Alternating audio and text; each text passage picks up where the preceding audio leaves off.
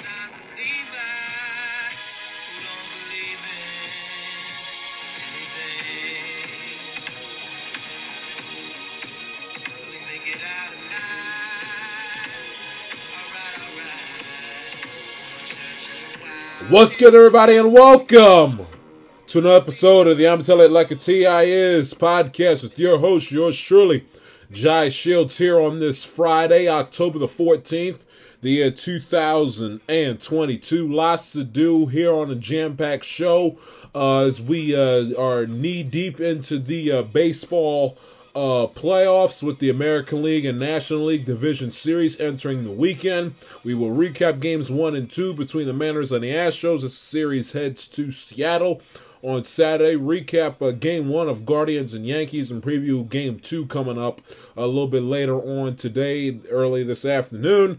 Recap games 1 and 2 of the National League side of things between the Phillies and the Braves and the Padres and the Dodgers as their series resumes in Philadelphia and in San Diego coming up later on Friday night. In week 6 of the National Football League as well. Got 5 games I want to delve into here later on coming up in the show. And of course the week 6 picks against the spread, and also the recap, the absolute waste of time and just utter catastrophe that was between the Washington Commanders and the Chicago Bears, which I will have plenty to say on as well. But where we will begin is with the baseball here on this Football Friday, if you will. With the Seattle Mariners and the Houston Astros, we will begin with that series first, and what has just been 2 absolutely exciting and compelling baseball games between these 2 American League Western Division rivals. Just to quickly recap game 1, and I'll delve into game 2 a little bit here in a minute. Game 1 was just an absolute classic. Yordan Alvarez's epic 3-run walk-off home run in the bottom of the 9th inning off Robbie Ray, with the Astros down to their final out when Verlander spit the bit in his start. It's not discussed often, and it's been lost in the shuffle because he's going to the Hall of Fame and one of the best starting pitchers of my generation, and he's had an absolute renaissance bounce back of a season coming off of Tommy John surgery, where essentially we hadn't seen him pitched consistently at a high level for about 2 years, and he has a sensational regular season in 2022 in which he did, and he comes out his first postseason start of this 2022 postseason, and he got bombed in the game. 4 innings pitched, 10 hits, 6 runs, all of them earned, a walk the batter, and gave up the home run to Crawford in the fourth inning with nobody on and 2 out. Just had a terrible performance, and the Astros looked like dead to rights. First game in at that time first game in 6 days, long layoff. Mariners coming off of that emotional, thrilling, and just emotionally not emotionally draining, but emotionally energizing. That's the best way to put it. That energizing and emotional victory against Toronto on Saturday afternoon when they were down 7 runs, came all the way back. Looked like they were dead to rights. Here we go again, on to a game 3, and they come back from the pits of hell to put together that historical comeback in which no road team in the history of the postseason down 7 runs or more was able to come back and win a baseball game until the Mariners did it on a Saturday afternoon, and they came back ended up winning that game, sweeping the Blue Jays in their own building, and had a date with their division rival Astros in what is for them a second round playoff series, and the Astros a first round, of course, with the best record in the American League. And they come out firing on all cylinders, look like they haven't skipped a beat since last weekend up at the 6, and then they come down to Texas to take on Big Bad Houston and the ace Verlander. He fouls up the game, just a horrendous night at the office in which the Astros were, in which the Mariners were nursing a 6-3 lead heading into the top of the fifth inning, in which it stayed that way until the seventh, and Seattle got up 7-3 on Houston, courtesy of a home run by Eugenio Suarez off of Christian Javier in the top of the seventh inning. And you think, okay, well, Seattle's got game one in their bag, which is something that they had to, and winning one game in Houston out of the first two in the series is something that which is something that was the best case scenario for Seattle, and something that Seattle had to accomplish, because they knew that heading back to their building on Saturday and Sunday afternoons, with at least taking one game in Houston, taking games 1 or game 2, but game 1 especially would go a long way, because you win game 1, at worst you head back home for a game 3 with that crowd experiencing its first ever home playoff game in 21 years. They go back amplified, they go back hyped, and they're going to be totally into it with worst case scenario, the series tied at a game apiece. First to win 2 games wins the series, but it did not happen. The Scott Service brings in Robbie Ray in the 9th inning, which I did not understand. He stinks. One of the most overrated pitchers, if not in all of the American League, definitely in all of baseball. He's just absolutely pathetic. Single and a walk. I mean, the Mariners' chances of winning that game were doomed to hell right after once Robbie Ray came in there in the bottom of the 9th, and it wasn't a walk. It was a hit by pitch and a single. He hits David Hensley on a hit by pitch, gets out 2-8 for a crucial out number 2, and then Jeremy Pena singles to keep the game going, and then he throws 2 consecutive fastballs right down the heart of the plate to Yordan Alvarez, who is just an absolute stud of a player. I mean, you want to talk about one of the best hitters in the American League, not named Aaron Judge, or not named Mike Trout in 2022. Go no further than Yordan Alvarez, who had a sensational regular season this year, who looked like, until Aaron Judge went on the historical tear that he went on, hitting, of course, over 60 home runs, breaking the American League single season home run record, and flirting with winning the Triple Crown.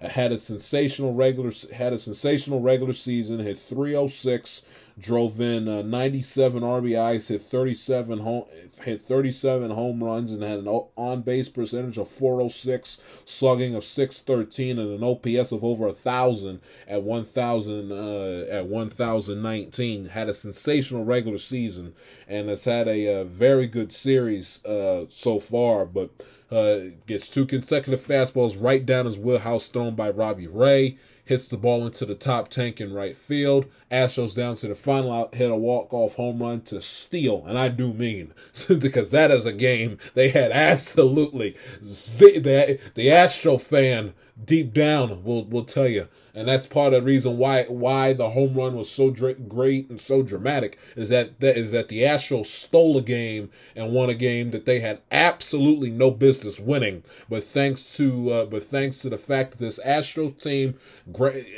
team, whether we like it or not, trash cans and sign stealing and buzzers taped to their body like they're wired by the FBI aside, This Astro team, it doesn't matter if they're managed by AJ Hinch or they're managed by Dusty Baker. This team has got guts. They got mental toughness. They are tough. They are as tough. They are as solid as a rock. They make you earn every single out. You got to earn all 27 outs in order to beat this baseball team, and they play with the heart and the mentality of a champion. Whether we like them or not, whether we respect them or not, is irrelevant. This is a gutsy baseball team. In order to, whether it's in October, in July, or in August, you beat the Astros unless they're riddled by injury or something unforeseen crazy happens in the sequence of a game. In order to beat this Astros team, you gotta earn it. If you can beat the Houston Astros, you've earned it. Trust me. They do not lie down and die. You got to work your asses off and essentially play perfect baseball innings 1 through 9 in order to beat them. Problem is that the Seattle Mariners played perfect baseball innings 1 through 7. Played perfect baseball for about 85% of the game, but the last 15 was all Houston, and the last 15% remaining of game 1 was the difference maker. And Yordan Alvarez just sensational. And get this. With Yordan Alvarez, he is the first player in MLB postseason history with multiple career go-ahead home runs in the 6th inning or later when his team is trailing. Hit the walk-off home run in game 1 and hit the go-ahead home run in game 2, which we will get here in the next 5 seconds, as the Astros head to Seattle on Saturday, with today of course being the off day and travel day, with a 2-0 lead. Seattle Mariners on the brink of elimination, on the brink of getting swept in return by the big bad Houston Astros. They took care of business and won game 2 by the final score of 4-2. Yordan Alvarez, of course, the stat that I mentioned, go ahead home run in the bottom of the 8th inning. This is a player, or excuse me, bottom of the 6th inning. I apologize. What a postseason he's had. He's hitting 500 in this. He's hitting 500 in this series, of course, with the two home runs, and he's got 5 RBIs in this series. They don't hand out MVPs for the divisional series. They only do it for the LCS, the League Championship Series, and World Series. But if they were to hand out MVPs for the LDS, for these second round best of 5 playoff series, I tell you something right now: if the Astros hold on and win this series, and either take care of business on Saturday or on Sunday afternoon, Yordan Alvarez by far, it's not Bregman, it's not Altuve, it's not anybody in the back end of the Astros bullpen, it's not Diaz, it's not Pena, It is by Gurriel, no, by far the best player on the field, on both teams, and in the Houston Astros locker room has been and currently is Yordan Alvarez. He's been arguably the best player on the team all season long, from April to September, and he's been the best player on the team right now so far in the month of October. He has been just absolutely. Altuve hasn't done much of anything in this series, so why bring him up? But he has just been absolutely sensational. He 1 for 3, of course, with a walk, 2 RBIs, and hit the go ahead home run off of Castillo with 1 on and 2 out in the bottom of the 6th inning. And if you're Seattle, in this circumstance, you got to be absolutely sick to your frickin' stomach. You had a 2-1 lead. Had a 2-1 lead heading into the bottom of the 6th inning, and you've essentially let one guy beat you. The reason why you are down 2-0 in this series essentially is because of one player. In basketball, one player can take over and dominate a series. And I don't know much about hockey, but from what I can grasp, the one dominant goalie can take over and dominate a series. The dominant forward can take over and dominate a series and get hot scoring goals left and right. In football, it's a little bit different, but we saw last year with the Rams, Aaron Donald can take over on defensive side of the football and dominate a game. On the offensive side, whether it be Cooper Kupp with the Rams, whether it be Jamar Chase with my Bengals last year, whether it was the magic that Josh Allen and Gabriel Davis and company did with the Buffalo, football's a little bit different. It's opposite sides of the ball. One player can dominate and take over a game. Basketball, one player can dominate and take over a series like Steph Curry did in the NBA Finals with Golden State. And with this series, Jordan Alvarez has taken over and has dominated this series from game 1 to game 2, and we'll see if he can continue it in game 3. An absolutely sensational series that he has had. And the Seattle Mariners, when they essentially have held outside of Alvarez, really they've held the Seattle offense for the most part in check. But like I said with the Yankees series, and it's pretty much the same as applied with Houston, it's not a matter of hitting the ball out of the ballpark. It's a matter of when, and it's a matter of how. It's a matter of what if you're hitting them with runners on base, and what time are you hitting the home runs in. And right now, the Astros have been, and again, I told you, that's how you win these postseason games. That's how you win these postseason series. You don't want the empty calories, the empty home runs. When you're down 5-1, hitting solo home runs out of the ballpark. No, those are empty calories. Nothing. Pitchers still trying to swing for the fences. Empty calories. You want them when you're down a run and you got a runner or two on base. Hit the ball out of the ballpark. Postseason baseball, good pitching stops good hitting. Scoring comes at a premium anyway. You want your home runs to come in bunches. And when they come in bunches, they more times than not are hard to recover from the opposing team's perspective. But the Astros win game 2 by the final score of 4-2 as they head back to Seattle with a 2-0 series advantage. If you're Seattle, you gotta. This is the most. Your backs are against the wall, and this is where when I predicted this series, Seattle was a live team heading in. They were a dangerous team. They were a team playing with house money.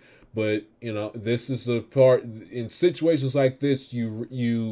It becomes the nature of the postseason becomes harsh. It becomes a matter of the haves versus the have-nots. And for all the young talent that Seattle has on their team, and the young pitching that they have, and the young bats that they have with Rodriguez and Cal Raleigh behind the plate, the bottom line is you match them up mano a mano. The Astros, yes, we can say they won a division by a landslide, won over 100 games, but throw regular season success out the window. Bottom line, just break it down to strictly to October experience. The Astros, there's only a couple teams in baseball that may have the Astros match pound for pound that are playing left in this tournament. The Yankees, the Dodgers, the Braves, but it's a really short list when it comes to teams with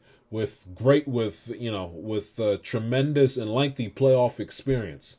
And the Mariners, no shame, a condemnation against them. But the bottom line is they don't have the experience. They don't have the. I'm not trying to say they don't have what it takes. But the Astros have played in some postseasons in their past. They played in the fifth. They played in the 2015 postseason, and then they've played in every postseason series from 2017 up towards this point. They played in the 17 ALCS and made it to the World Series and won the whole thing, as sketchy and illegitimate as it was. 2018 they got bounced in the ALCS by the Red Sox. 2019 they went to Game 7 of the World Series against the Nationals. 2020 they finished with a sub 500 regular season record, but they made it all the way to the ALCS and when they lost to the Rays in the 2020 ALCS. 2021 they made it back to the World Series again and lost to the Atlanta Braves. This team's got experience. Some players aren't there anymore. They used to be there. You know, the Garrett Coles of the world who are now with the Yankees, or the Springers who are now with the now eliminated Toronto Blue Jays. The Carlos Correa who announced, by the way, the other day that he's opting out of his contract and choosing to be a free agent, formerly of the Minnesota Twins. So some of the players have come and gone, but a good, decent part of their core is still there. You know, the Lance McCullers of the world, the Verlanders, Gurriel, Altuve, you know, the majority players that are still a part of those 15 and 17 and 18 teams are still there, and they got experience, and they have that experience. And they know what it takes to be a champion, and they know what it takes to, you know, with their backs up against the wall in the postseason. They have that. Manners, again, no shame or insult against them, but they're a young team. They just don't have that yet. An experienced, dominant team such as the Astros are tough to beat. They're tough to beat. We've seen it happen in sports before.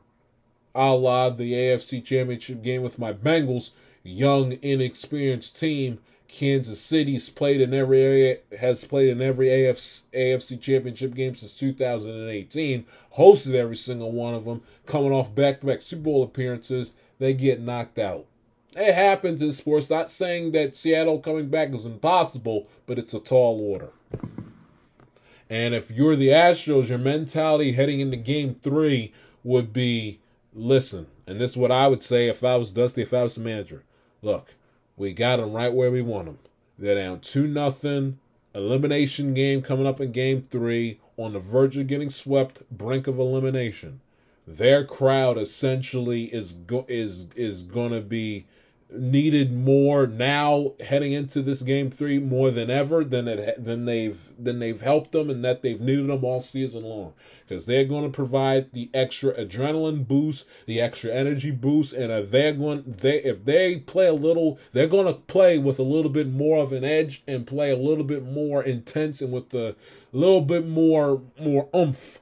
You know, behind their pitches from the mound, it's going to a little extra velocity on it. They're going to hit the ball a little bit more harder. They're going to go out of their way a little bit more to make that extra effort to dive out for that catch, to make that difficult throw, because they're going to feed off the energy of this crowd that's hosting their first ever playoff game in over 20 years. And if it was me, if I was Dusty, I would tell the guys, top of the first inning, you pounce on them early and often. You take the energy out of the crowd. The sooner, the better. Road team first at bat. You put up 2, 3, 4, 5 runs against them at the top of the first. Take their crowd out of it and suck all the energy out of the building. Because if this game is close and the game's a little tight, and the Mariners are heading into, you know, the 6th, 7th inning with a 2-1 lead, unless they are dumb enough and pitch to Alvarez with bases open, Mariners may end up lucking out and winning at least the game, simply just feeding off of the home crowd alone by it, with it, you know, lying by itself. And with the Yankees, listen.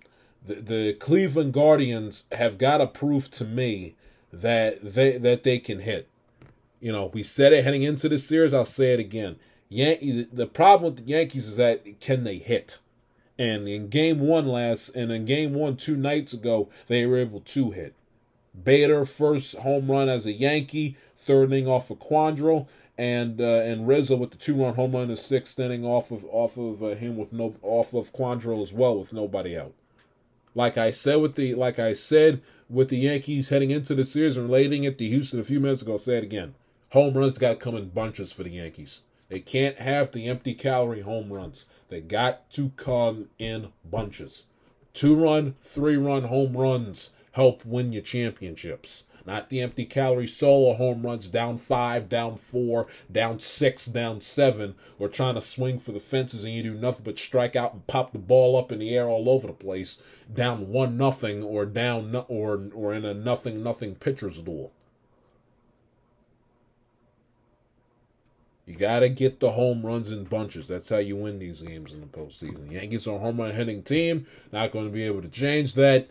So what you do is you change your approach and you essentially play the small ball to load up the bases, and then you send your big bombers out there to bring them all home in one full swing. No pun intended. I don't understand why Judge is still batting leadoff. When I saw that, when the lineup card came out prior to Game 1, I was like, "Boone, really?" Judge has the 62, 63. Is it 62? No, it's 63. He has the 63 home runs. Okay, he's got the Yankee franchise in the American League single season home run record. That's over and done with now. Well, why we're hitting Judge?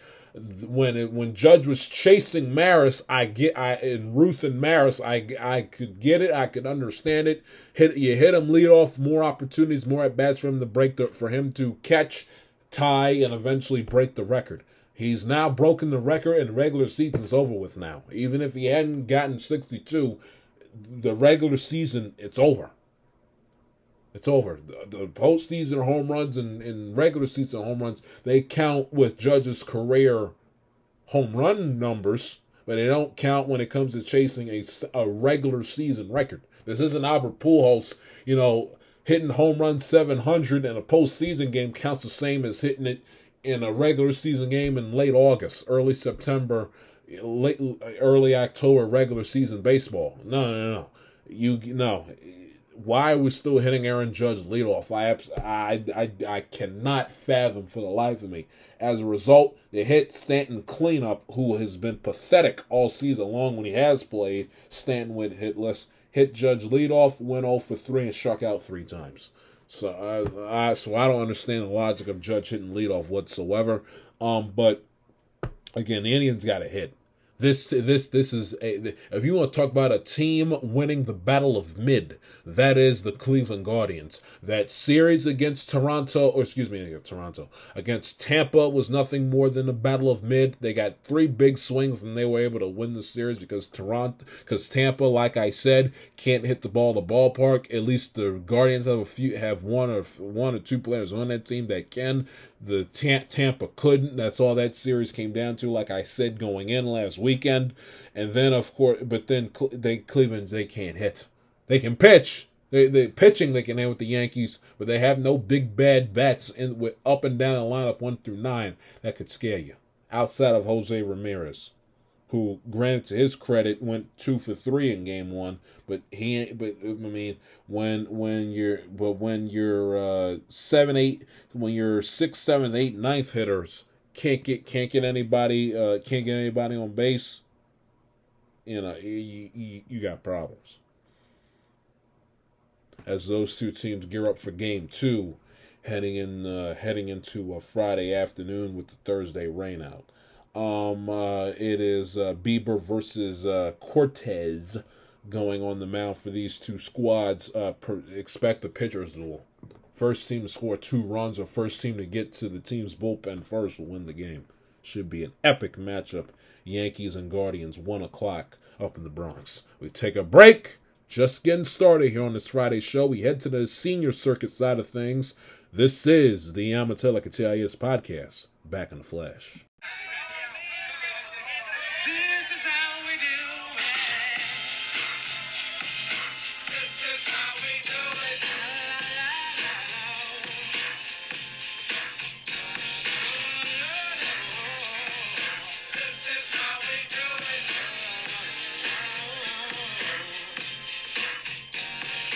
This is how we do it.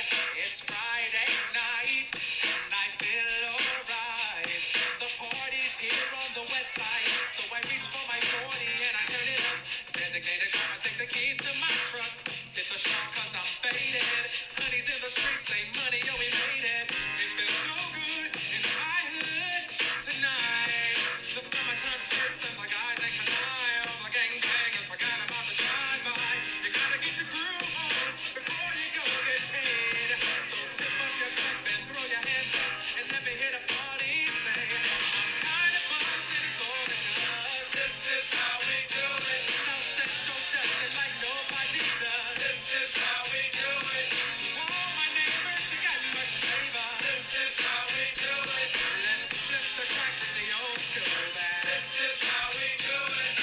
Welcome back to the Yamatellika TIS podcast. Switching gears now from the junior circuit to the senior circuit of the National League and the National League Division Series.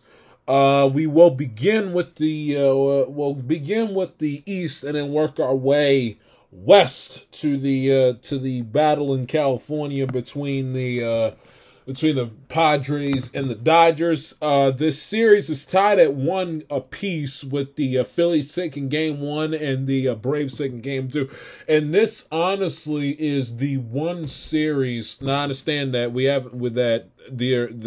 we've played all of games 1 and 2 except for the Guardians and Yankees series. But I feel confident enough of going on a limb and saying that this is the only division series I feel that has a great chance of going the full 5 games. You know, the Yankees are a much better team than the Guardians are. Now, the much better team the Guardians are. Granted, the Padres and Dodgers series is tied at a game apiece, and the Dodgers pitching is spotty.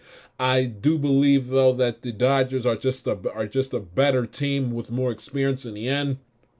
I understand Machado has played in quite a few postseasons in his career with the Orioles and got traded to the Dodger team that lost to the Red Sox in the 2018 World Series and was a part of the Padres team that played the Dodgers and got swept in the 2020 NLDS. But and Soto, of course, World Series champion with the Nationals. But I don't know. I feel like the Dodgers are just a better team than the Padres are. Although if you told me that the Padres would upset LA at this point in the series, with it being tied at a game apiece, best case scenario for the Padres headed to Petco Park tonight. I wouldn't be surprised either. So honestly, the two I could see the Padres and Dodgers series going. Obviously it would go 4 games because nobody's going to get swept. But I could see it going 5. I am fully convinced that the Phillies Braves series could go 5 games. I'm more convinced of that than I am of the latter. And I think the American League series will be a quick series. Especially the Yankees and the Guardians. That series will be over by the weekend. But getting back to the Phillies and the Braves, the Phillies bats just did a hell of a job in game 1. Nick Castellanos had a 3-for-5 afternoon in game 1 with 3 RBIs and a 7-6 effort for the Philadelphia Phillies. The Braves, not a good team in road games, as we've discussed earlier in the past. Although in Acuna had a 3-for-4 afternoon and made a last ditch effort with a 3-run 9th inning wasn't enough. As Max Fried got knocked around all over the ballpark. I believe we discussed this game last episode earlier in the week, so we won't spend too much time on it. But game 2 on Wednesday night certainly went in the Braves' favor as their starting pitcher on the night. Kyle Wright had an excellent afternoon. He won 21 games in regular season, ERA of 3.19 in regular season. Wednesday night, 6 innings, 2 hits, struck out 6, walked only 1 batter, shut down the Phillies lineup with Harper, Gene Segura, and JT Realmuto being the only 3 Phillies able to being the only 3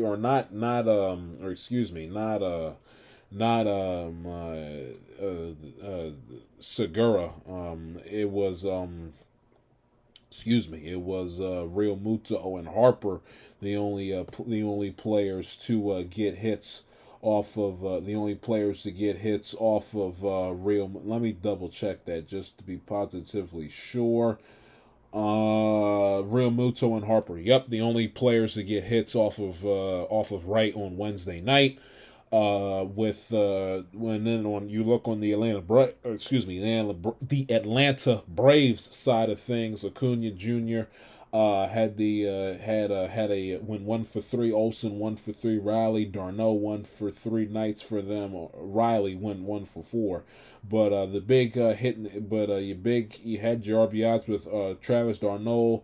And Olsen, 2 out RBIs from d'Arnaud, Olsen, and Riley. In the game with the Braves going 3 of 4, hitting with runners of scoring position with their big innings being the bottom of the 6th with Olsen with an RBI single to make it 1-0 Atlanta. Riley right behind him in the same inning to make it 2-0, and then d'Arnaud with a RBI single in the bottom of the 6th inning to put Atlanta to a 3-0 lead, and they would go on to win this game by the final score of 3-0 with Kenley Jansen coming out of the bullpen, getting the save to tie the series up at a game apiece as the series heads to Philadelphia tonight for Game 3. I feel like with this series, I feel if Atlanta's pitching is on their game, I like their chances as good as anybody to not just, of course, obviously win the series, but to make a deep run.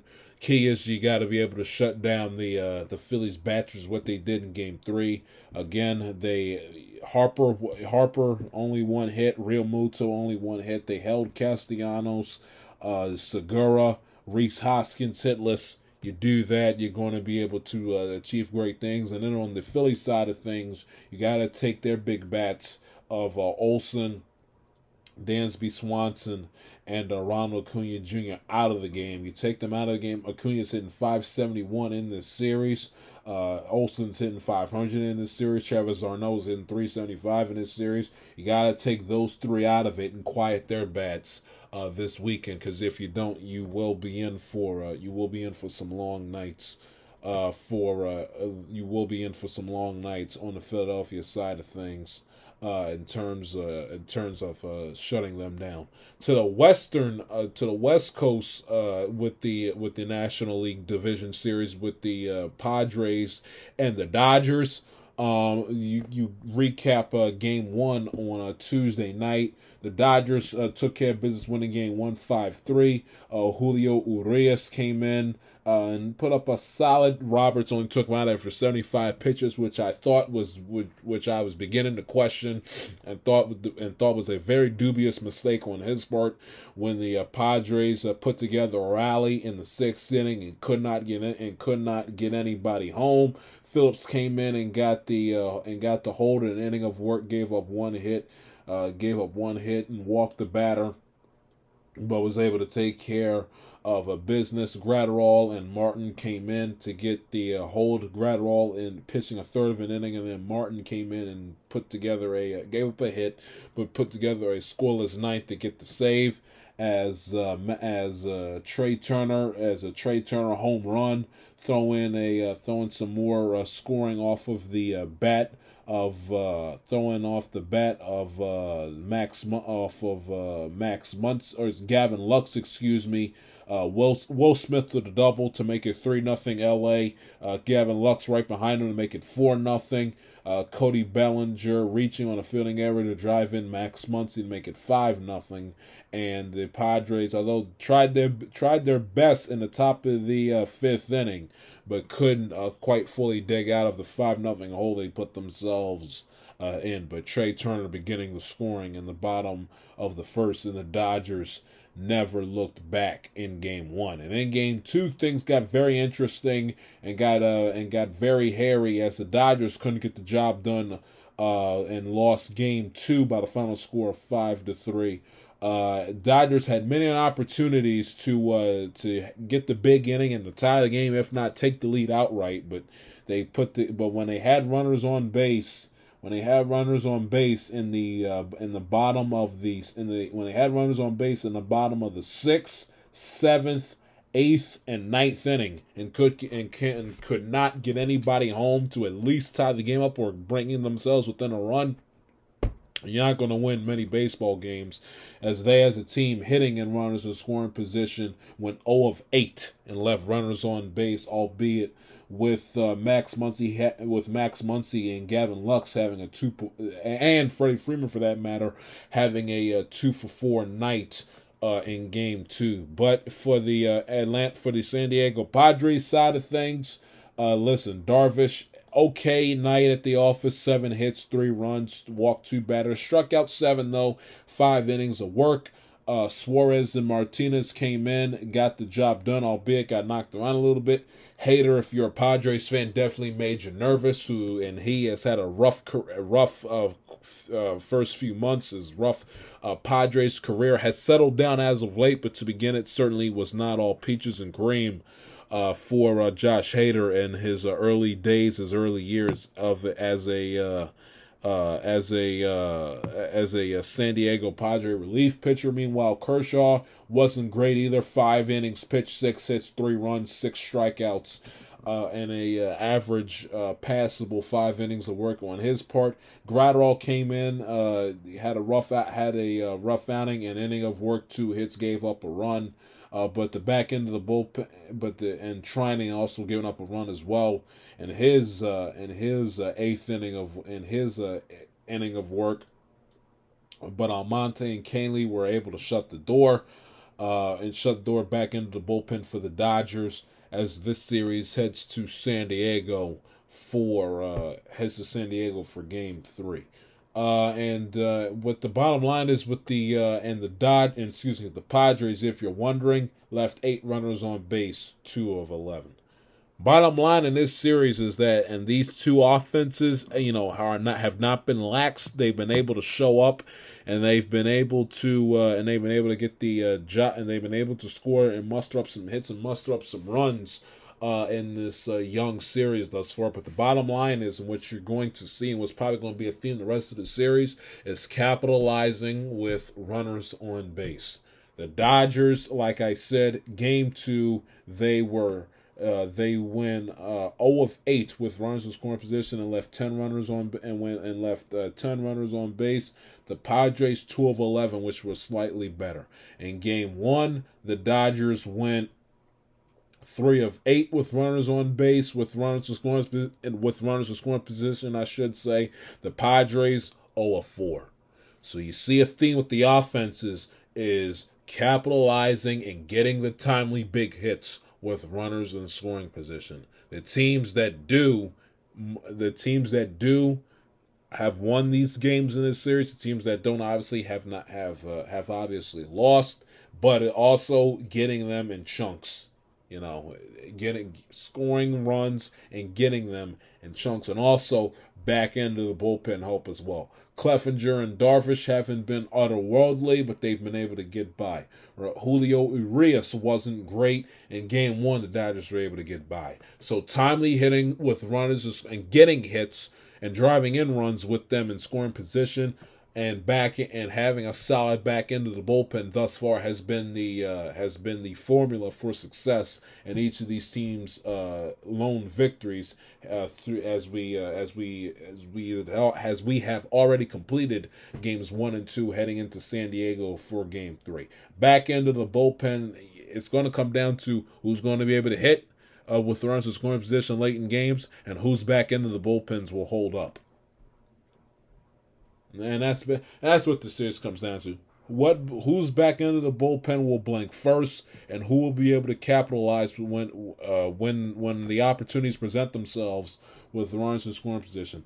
Gonsolin 16-1, 2.14 ERA in the regular season. Blake Snell, coming off of his outing last weekend against the Mets, gets the ball for Game 3 for San Diego heading into tonight. That is an 8:37 first pitch. And also, I think what would hurt San Diego heading into the series is that the Dodger fan has been notorious for showing up and taking over Petco Park in regular seasons past. They tried their best to try to narrow the ticket sales to only with the San Diego County area codes. We'll see if that will be enough to keep the to keep the Dodgers fan out of the building. It remains to be seen. And if they can't, whether it's the fact that there's just a lot of San Diegoans that happen to be Dodger fans to take over the building, or they find the loopholes to infiltrate Petco Park. If the Padres don't have a home field advantage in this series, that could do them a disservice as this series in these two games, in games 3 and 4 at Petco Park. Just to give you a couple of notes here, Yu Darvish, first pitch and earn a win in the postseason despite giving up 3 home runs since Clayton Kershaw did it in 2017 against the Diamondbacks. Freddie Freeman, what can you say about him? Just a tremendous postseason player with the Braves and now, of course, with the Dodgers. 10th career postseason home run, all has been hit as a first baseman. 6th player ever with 10 or more home runs as a first baseman in postseason history. Joining the machine, Jim Thome, Steve Garvey, Lou Gehrig, and Fred McGriff. Harrison Bader, first player in Yankees history to have the first career home run with the team come in the postseason. Garrett Cole has allowed a home run in 7 consecutive postseason starts, longest active streak in postseason history.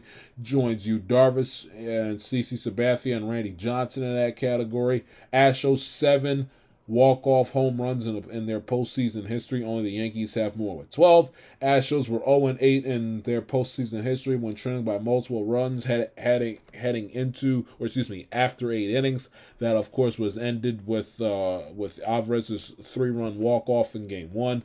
Verlander's 6 earned runs matched the most he's allowed in a postseason game. He allowed 6 way back once upon a time, 16 years ago in Game 1 of the 2006 World Series against the St. Louis Cardinals.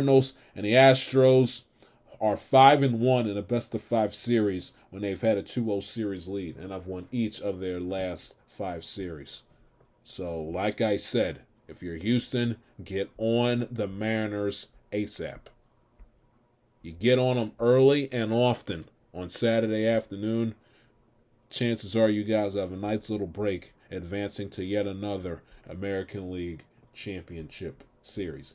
By the way, in case you're wondering, the last ALCS in which the Houston Astros did not compete in, you have to go back 6 years ago to the 2016 ALCS between the Cleveland Indians and the Toronto Blue Jays.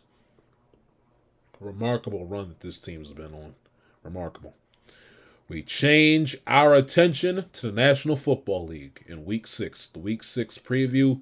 5 marquee games on the Week 6 slate. Let's talk about them. This is the I'm Till Like It TIS podcast. Yeah. You know what? I like the playoffs. No diggity, no doubt. Play on, play it. Play on, play it. Yo, Dre, drop the verse.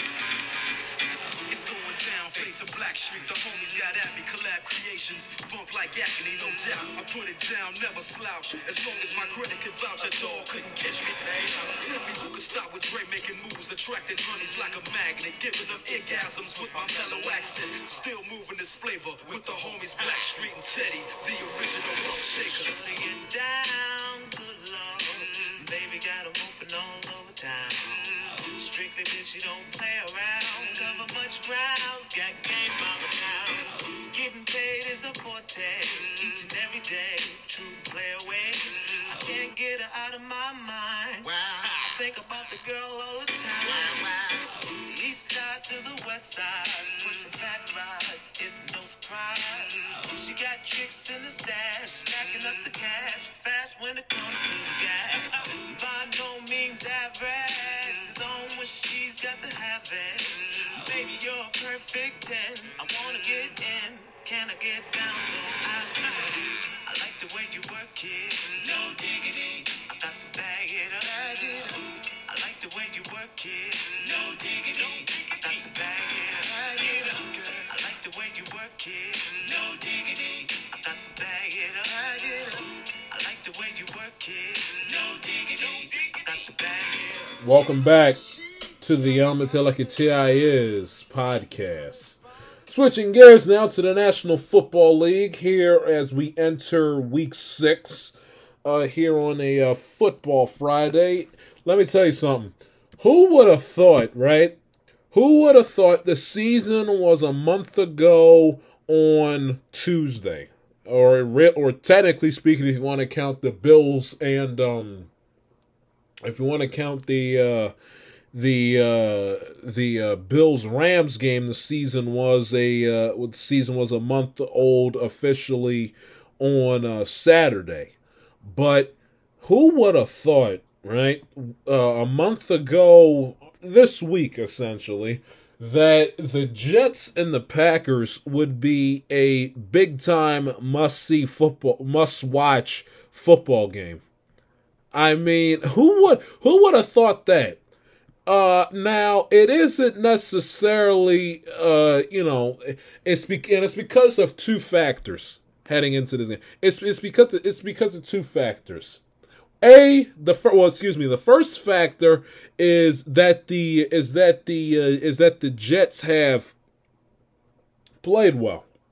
Give them credit; they've played well. Yes, they had the fluky one in a million comeback against the Browns, but they've played well. They've had the comeback win against the Browns. They beat the Steelers in the final minute 2 weeks after that, and then they've won they've won 3 out of the last 4 games. They beat the brakes off of the Miami Dolphins 40-17, and they're 3-2, and they haven't had a plus 500 record in quite some time. And then you also factor into the fact that this game is interesting going in, and if you're a Green Bay Packer fan, you have to swallow your pride, swallow your ego, swallow your Green Bay Packer fandom, look yourself in the mirror and look at your favorite football team in the eye and gotta admit, the Packers haven't played well. So you have a team with heightened expectations that hasn't played well, playing a team with lowered expectations that has played well. You put it together, and you have yourself a pretty solid, decent early October matchup in the first half of the new football season. Packers haven't played well. We discussed earlier in the week of just how atrocious they were against Green Bay. Why in the world, and I'll rehash it again, why in the world Matt LaFleur didn't decide to give the ball off to Aaron Jones in the final sequence of their final drive of the game and go pass, and constantly put the ball in Aaron Rodgers' hands. I'll never understand for the life of me. The defensive line, Wink Martindale and the Giants, which I'll get to their matchup with the Ravens here in a few minutes shortly. But they're bad. They're a bad offense. They had to work their asses off and go and take it down to the final closing seconds of overtime to beat Bailey Zappi and the Patriots the week prior to the Giant game.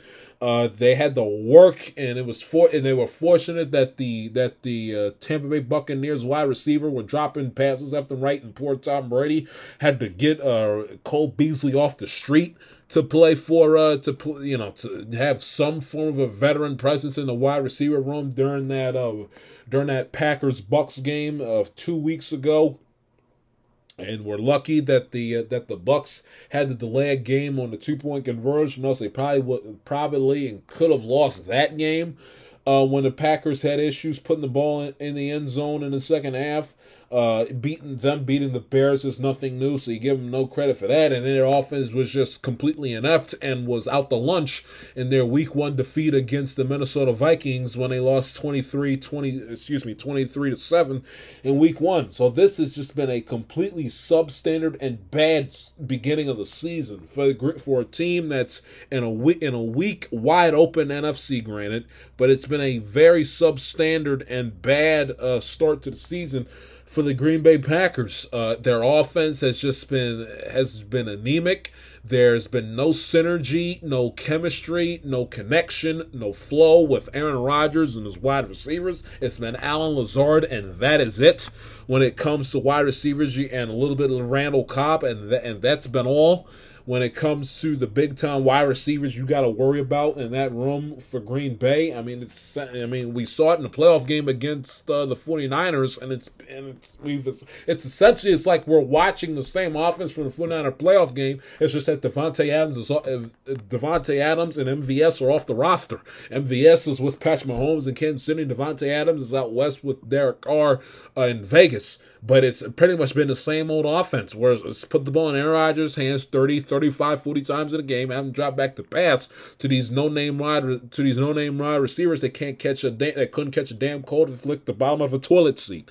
So it's a bad offense. They're too dependent on Aaron Rodgers when they got a solid run game with solid running backs with A.J. Dillon and Aaron Jones. The play calling from Matt LaFleur is pathetic. What else is new? And LaFleur is overrated and just not a big-time NFL head coach, in my opinion. And thus, as a result, 3-2. I tell you this, if you're Aaron Rodgers, you better thank God that you got yourself a decent defense. Because your defense is the only thing that's keeping you afloat. And even then, last week, their defense wasn't anything to write home about, as they allowed Daniel Jones to put up 27 points on them. I mean, really? Daniel Jones, again, we gave him his flowers on Tuesday, but still, Daniel Jones putting up 27 points with that defense? Really? So I don't get it. This is a game. If you're the Packers, if you're the Packers heading in, you cannot afford to lose this game to Green Bay. Or cannot afford to lose this game to the Jets. You can't. You lose back-to-back games to the two rebuilding New York teams. You'll never hear from your fans, and B, that is not the way you want to go if you're the Green Bay Packers. And as we mentioned it about a week or so ago, I'll say it again. These are games, if you're the Packers, these are games that you want to win. Because you look at who they got Buffalo on Sunday night at the end of the month on October 30th. They get a layup with the Lions, granted, but then they got 3 games in a row against Dallas at home, Tennessee on a Thursday night, who are 3-2 and are competing for the AFC South and might end up winning it by default with the Indianapolis Colts self-destructing. Then right after that, they got Sunday night in Philly against the Eagles, who are currently undefeated, and they get a break they can beat the hell out of the Bears for the final time up at Soldier Field on the 4th of December, and then they got a Monday night game at home against the Rams. They got a couple of gimme games, not counting this week against the Jets. To get a gimme game against Washington next week, a gimme game against Detroit the 6th of November. But then amidst in the midst of the gimme games, they got games against Buffalo, they got games against the Cowboys, they got games against Philadelphia, and a not so easy game against the Tennessee Titans. So if you're the Packers, you're not in a position, for you to be losing a lot of these football games. You got some winnable games that you can that talent-wise, top to bottom, you're better than, and you guys, are in danger of falling to 3-3. And you got big bad opponents in Buffalo and Tennessee, or not really in Tennessee's kind of a mid team, but you got big teams against Buffalo, Dallas, the Eagles, and then once December rolls around, the Rams in Minnesota, and you guys are fouling up and losing games left and you got to play better than that. You shouldn't have to work. I understand Belichick is Belichick, but you shouldn't have to work to take down a third-string quarterback in overtime with the Patriots. You shouldn't be allowing Daniel Jones and the Giants to put up 27 points with that god-awful wide receiver room that they have, which is somehow some way worse than the ones you guys have. And then of course, getting stomped week 1 in a divisional game you can't afford to lose, or you couldn't couldn't afford to lose against the Vikings.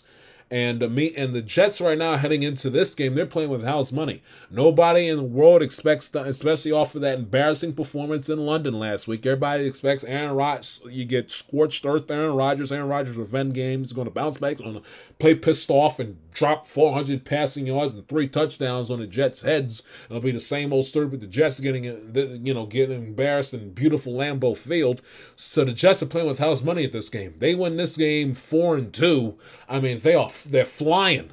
But if you're all the pressure right now is on the Packers to win this game, because they let Zach Wilson, have put themselves a little bit of a score 27, 28, 30-something points on this Green Bay Packers defense, which we all thought was going to be great. And then Aaron Rodgers, has a pedestrian afternoon against the Jet defense, which has been impressive at their moments with Sauce Gardner, who's had an impressive rookie campaign at corner, and you allow him to shut down, and him and that Jets secondary, which is not an easy secondary to score against. And the Jets defense is a solid afternoon. Green Bay Packers are going to be in some trouble. So this is a must-win game for Green Bay. And if you're the Jets heading into this game, you're playing with house money. You lose this game. It's the Packers. Aaron Rodgers, you're 3-3. You'll live. You win this game 4-2. Jets fans will be doing handstands. And will be tempted to throw themselves a freaking parade if they beat the Packers coming up on Sunday. As for the Ravens, speaking of the Packers and the Giants take on the Baltimore Ravens in Jersey coming up on Sunday. Giants, of course, coming off of the aforementioned victory against Green Bay in London last week, as they play host to the Ravens that won a must-needed game, snapping their 5-game home losing streak against my Cincinnati Bengals on Sunday night. Ravens come to town, second trip into Jersey this season, of course, beating the aforementioned New York Jets in Week 1 when they played them up at MetLife Stadium in the Meadowlands.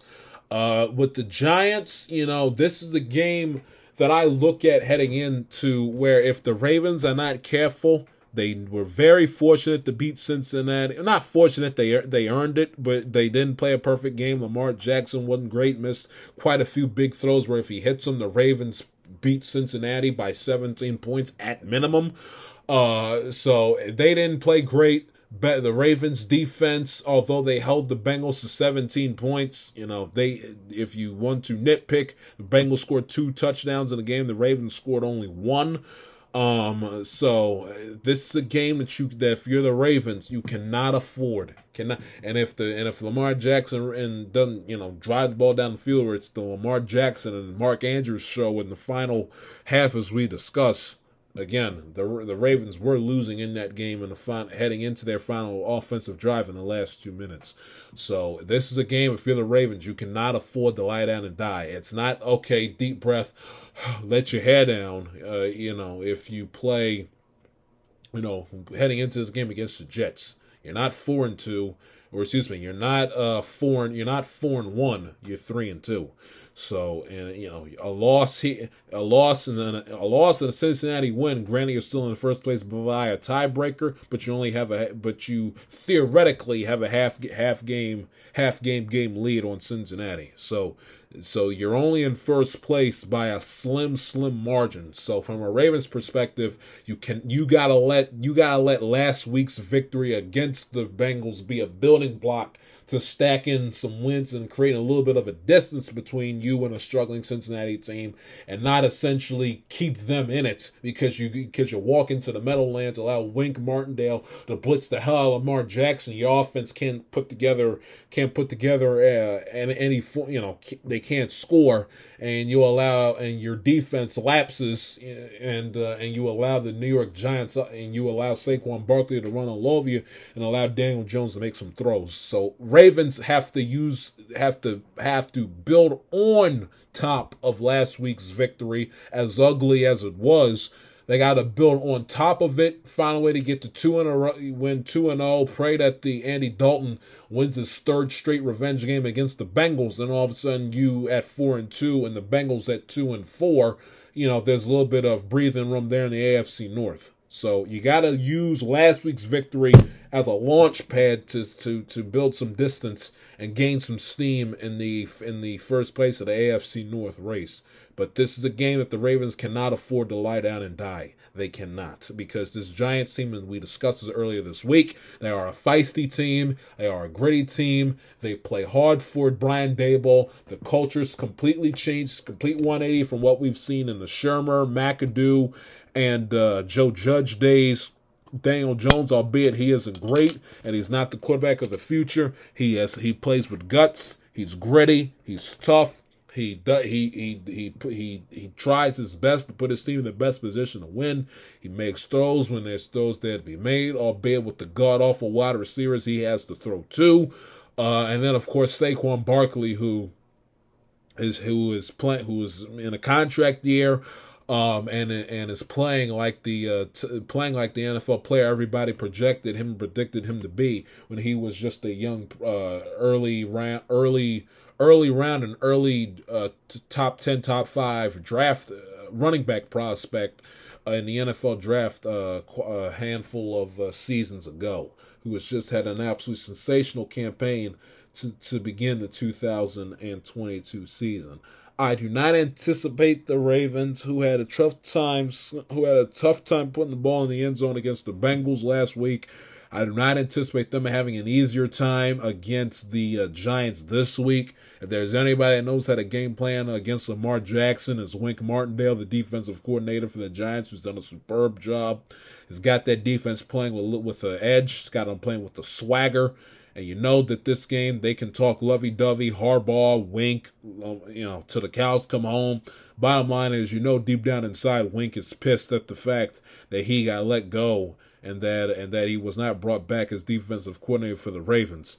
And I guarantee you get Wink in a room, he knows that the reason why, and this is not just, man, Wink, I'm sure deep down knows this and will say it if he got him to a room privately, no cell phones.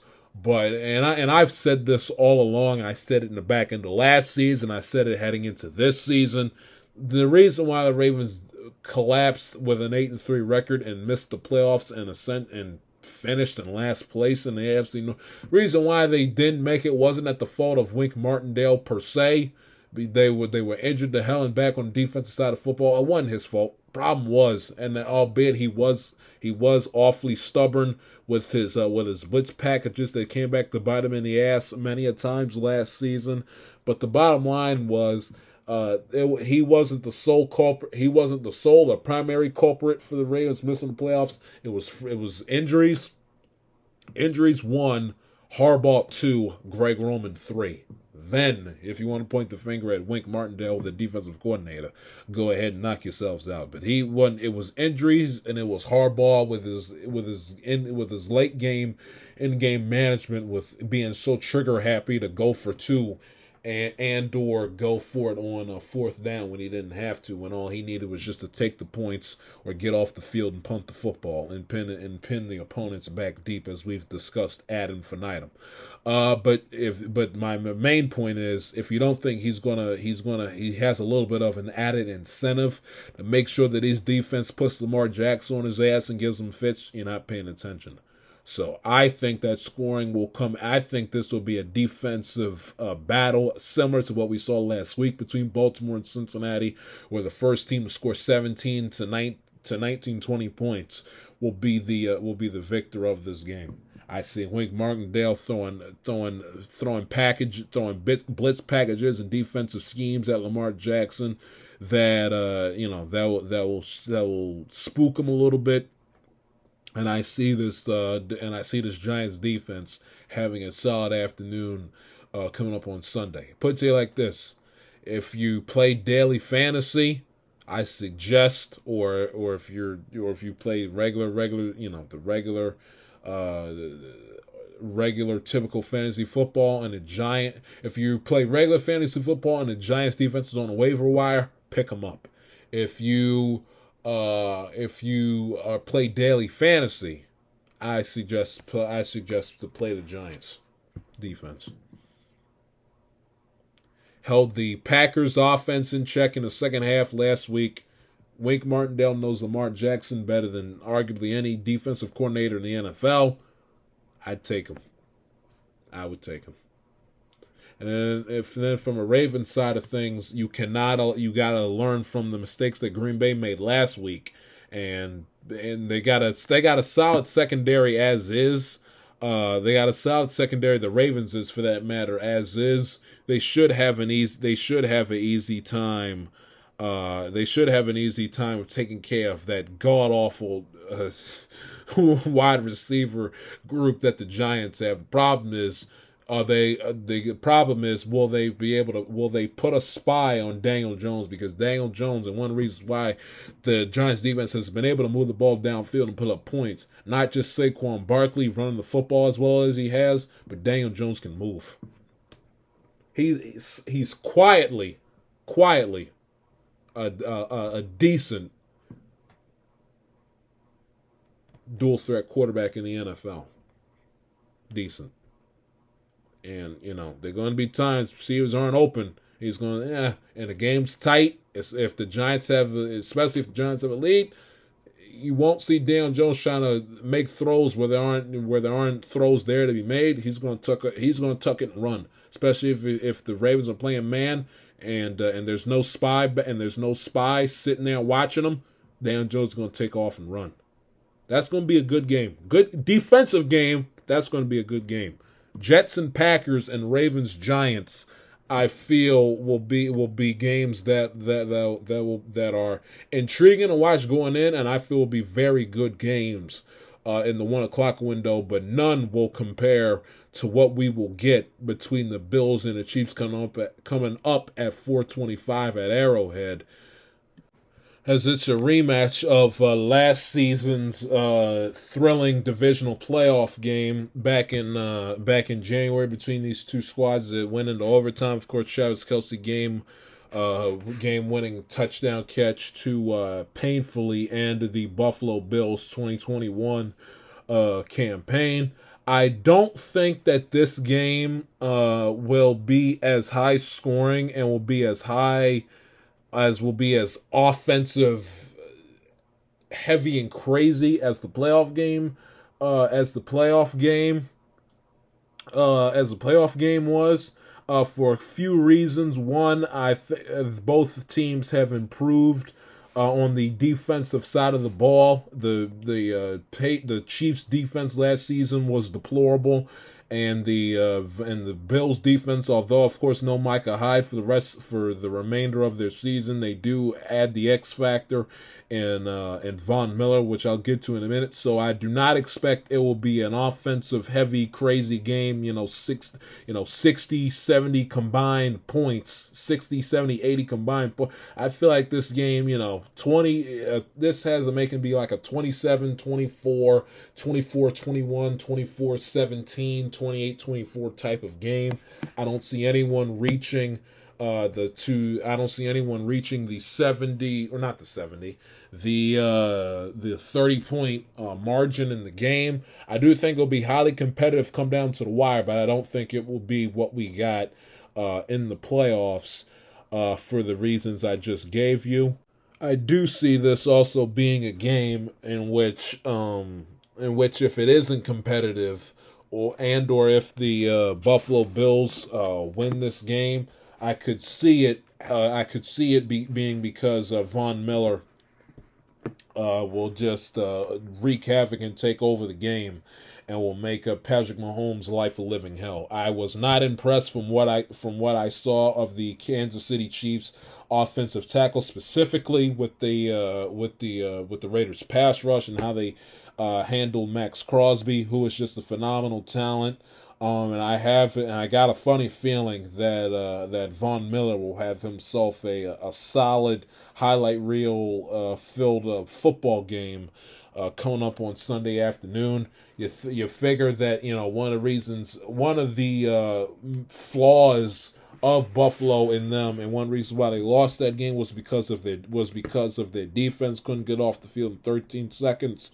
I feel like that this Bills team specifically will be battle ready and battle tested and prepared, not just to win the Super Bowl, obviously, of course, but also, kind of custom made to shut down the Kansas City Chiefs offense.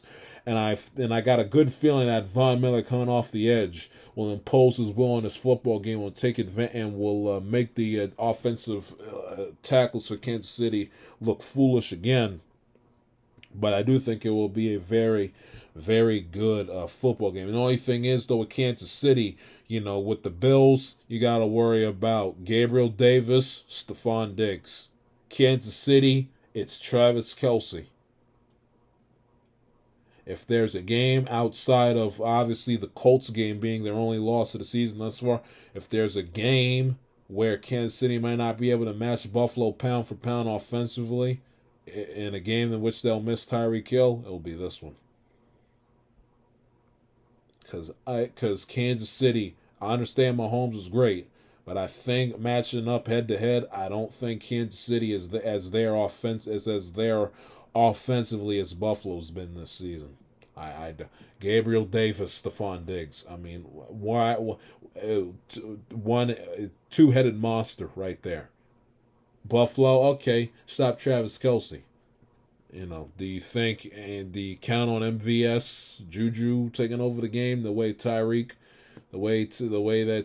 and Kelce did back in January? I don't think so. I think it'll be a good game. I don't think it'll be great. That's just how I feel. And if you notice, a lot of these games this season, the hype going in, the more times than not, the games will lead up to the hype. The Green Bay and Tampa was a good competitive game, but it put you to sleep because no teams could muster up any offense, especially in the second half. So Tampa Bay and Dallas won a good game. Baltimore, I expected Baltimore-Cincinnati on Sunday last week to be a shootout. The final score was 19-17. So, few and far in between. You get the good games that live up to the Dallas and the Rams was a defensive slugfest that wasn't very good. So a lot of the games that we've gotten this season, that we had, the Chargers and Chiefs game was okay. Realistically, it's been the best Thursday night game of the season, but that game wasn't great. The Bills dominated the Rams kickoff game of the season. That wasn't a great game. And not if you weren't a Buffalo Bills fan sitting there watching it. That wasn't a great game. So a lot of the big games that we've had hyped up going in, you haven't had any of them really live up to the hype. Going into the games as you get coming out of them. So I would be concerned about that as well from a football fan's perspective. If you're counting on this one being a big time remote stopping classic like the one back in January was, I just don't see that happening in my honest opinion. And then the Sunday night game, though, I feel like could underwhelmingly be the game of the weekend. It's a little bit overshadowed. I understand that, granted, it is the Sunday night game, and it is the NFC East, and Philadelphia big market, and of course Dallas Cowboys. The ratings bonanza that they've been over the last 45 years or so. But this game is a little bit over. But the Sunday night game is overshadowed by the fact that it's Bills and Chiefs at 4:30. But this is a game that, if you were to tell me if anything would be better than the latter, I would say that the Cowboy game could be a better. Would be on come Monday morning or on Tuesday when the next time we will commerce or amongst ourselves on the show. I got a funny feeling this game will be a better game than Bills in Kansas City, Dallas with the Eagles. And granted, I understand that the Buffalo and the Kansas City game, both teams 4-1, could end up being a difference maker of who gets the 1 seed and who has to play wild card weekend for Buffalo. Yet again, for Kansas City, in Kansas City's case, for the second straight season in a row. But this Cowboy Eagle game is a big game. And people are sitting up here saying, it's a disgrace. How in the world is the Bills Chiefs game not on Sunday Night Football? Guys, pay attention. The NBC never, ever, ever, ever, ever in a million years. I don't care if it's Cooper Rush, Andy Dalton, Tony Romo, Roger Staubach, Troy Aikman. It doesn't matter. The NBC is never in 1,000 years going to ask the NFL to flex out of a Cowboy game, especially in early October. So that's the first thing. Second thing is, they got the Eagles, which is the Philly market, which is a big time market, bigger market than Kansas City and Buffalo. Western New York is. Third, it's the NFC East, which NBC along with Fox loves showing you on a yearly basis, as we've learned over the last decade plus. And then lastly, this matchup is for first place in the NFC East. Cowboys are 4-1, Eagles are 5-0.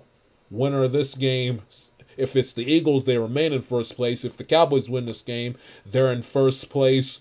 But via tiebreaker, and the Eagles, and it would end up being the Eagles' first loss of the 2022 season. So there's not a chance. Also, CBS protected this game.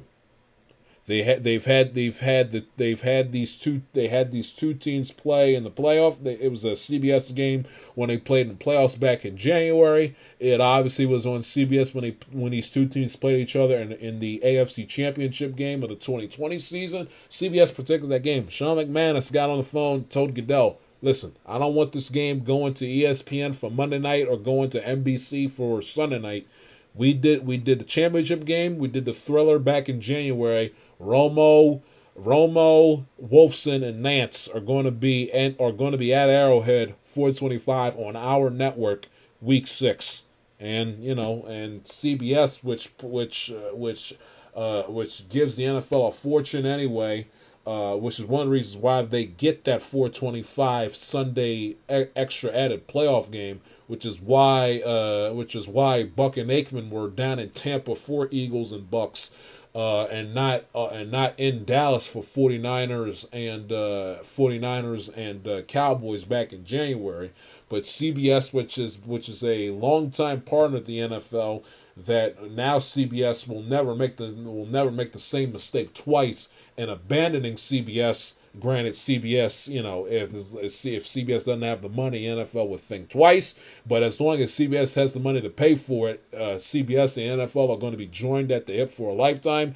So, and certain networks also, and not just them, but the other networks also have that right to tell the NFL, listen, we want X game, we want this game on our network. We don't want you putting it on Sunday night or anywhere else. So CBS had that right. They protected Bills and Chiefs.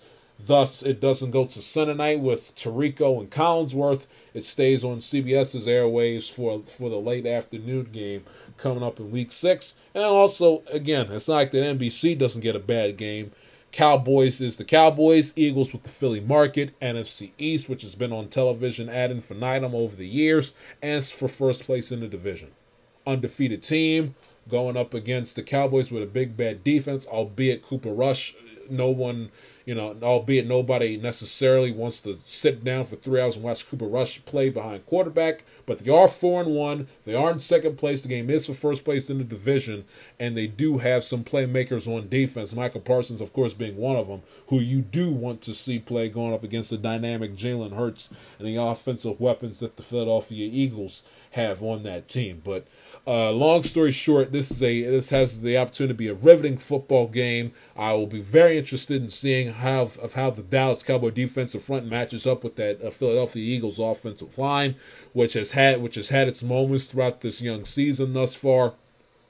Cardinals defensive front gave Jalen Hurts a little bit of a problem last week. We'll see if they'll be able to withstand this week. I mentioned it on Tuesday. I'll say it again. It'll be intriguing to see that if the Philadelphia Eagles, with a lead, will they succumb to the pressure of the Dallas Cowboy defensive front in their pass rush, and will they be able to hold serve and hold on to leads late in games?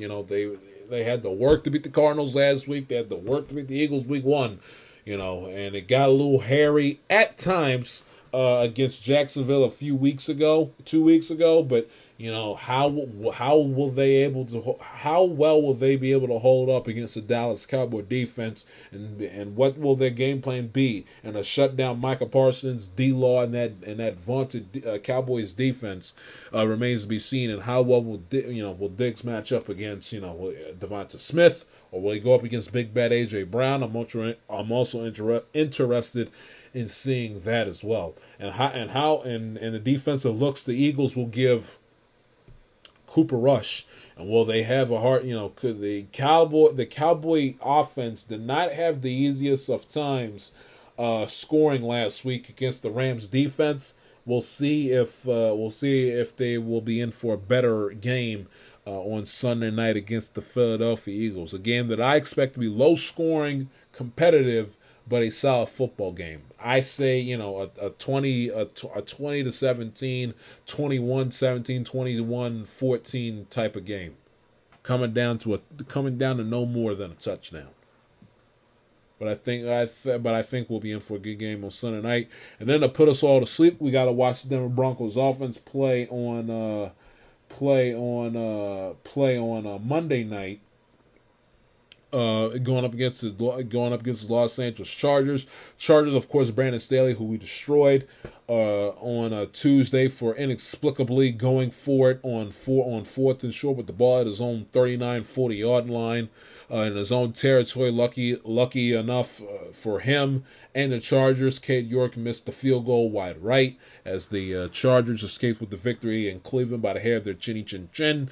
As they play host to the Denver Broncos, who have had the longest break that a team can have without having a bye week, a Thursday night game followed by a Monday night game, as they head to SoFi to take on, which has been Russell Wilson's house of horrors, of course, as a member of the Seattle Seahawks going up against the Rams.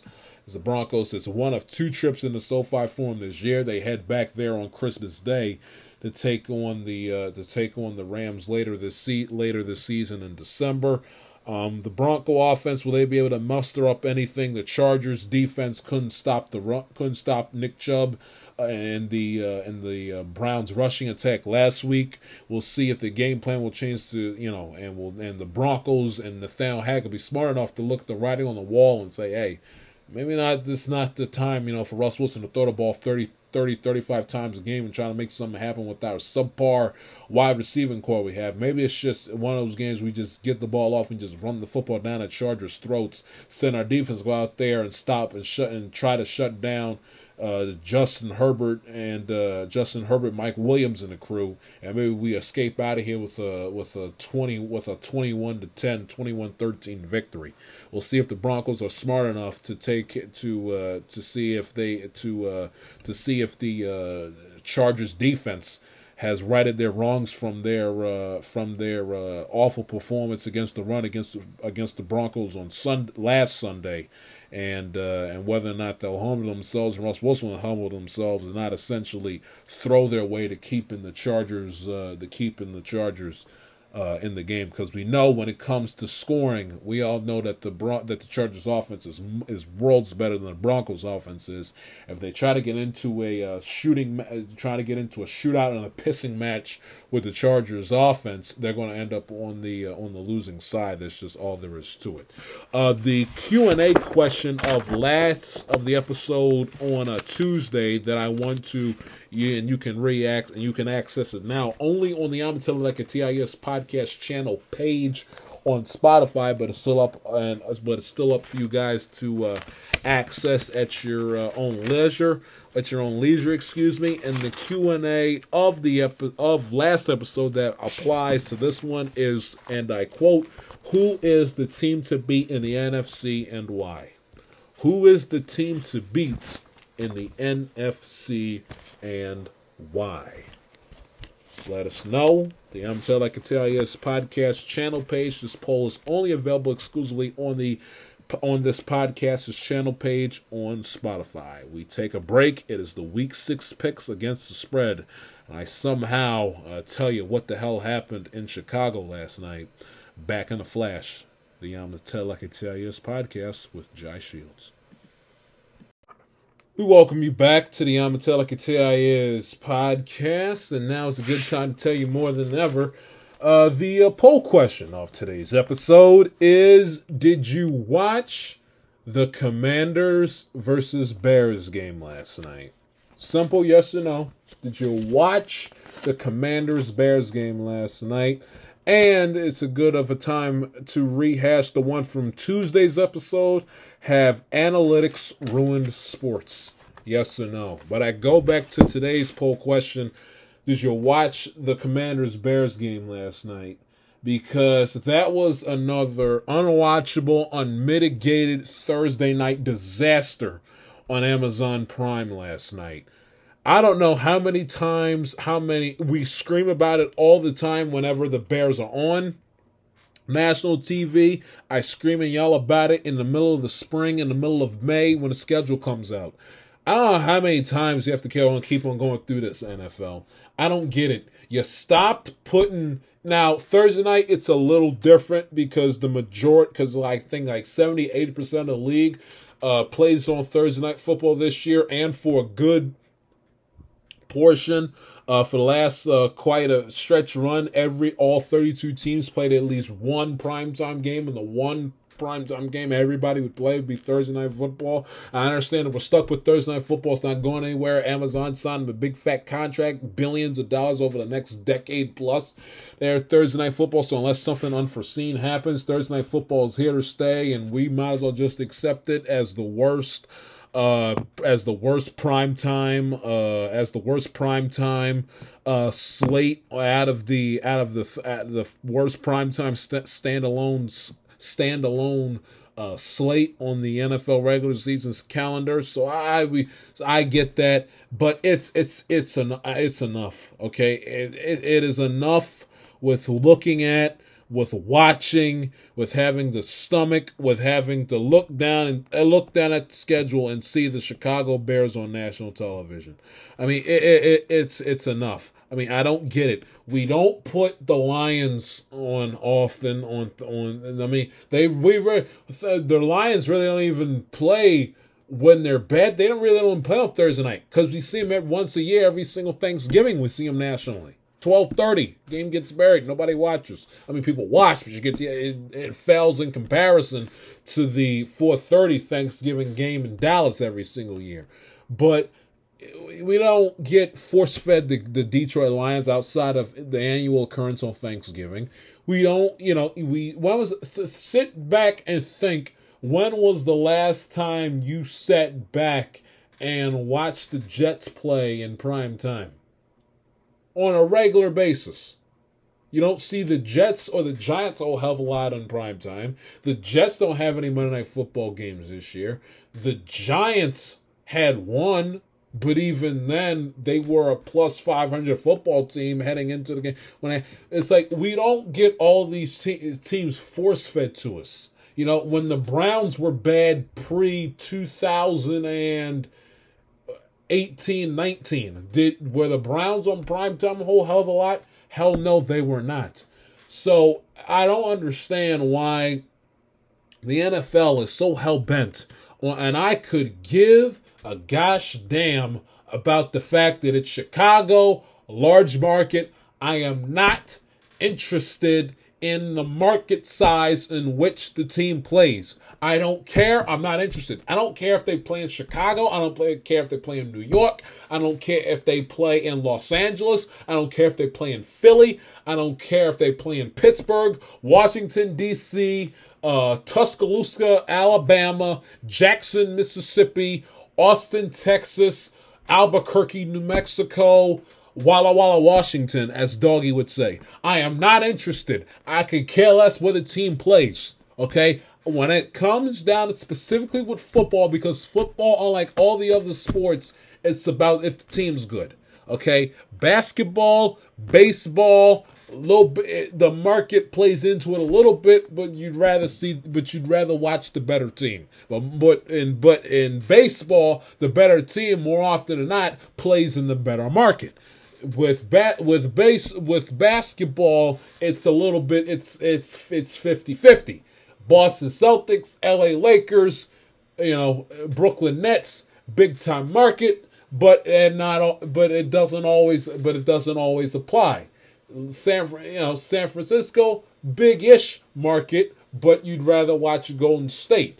The Dallas Mavericks aren't exactly Cowboys in terms of the brand, but Dallas obviously doesn't hail in comparison to what Los Angeles has. Phoenix Suns, the good team, made it to the finals 2 seasons ago, but they don't hold a candle market size into what the LA Lakers are.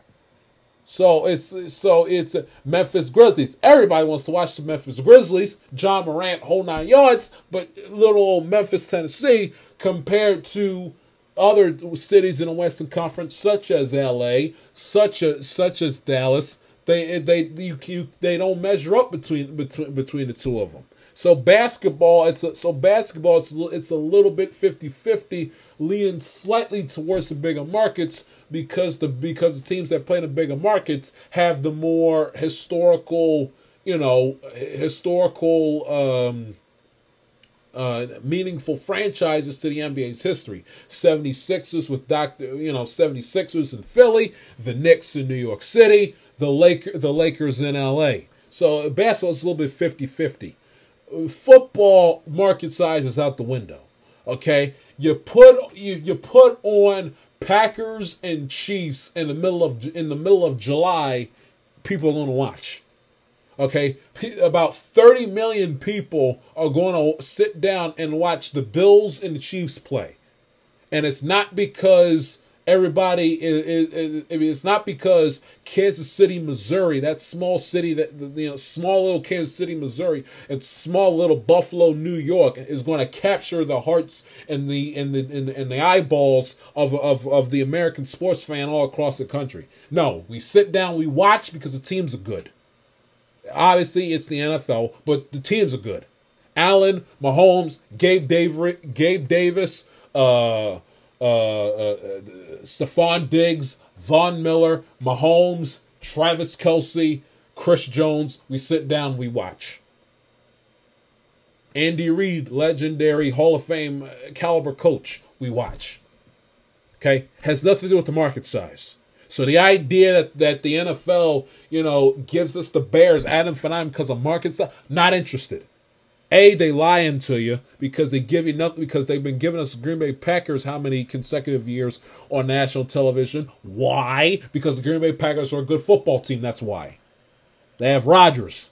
Back in the day, they had Favre. We watch because the teams are good. We want to see teams on national television because they have superstars on the team and they're a good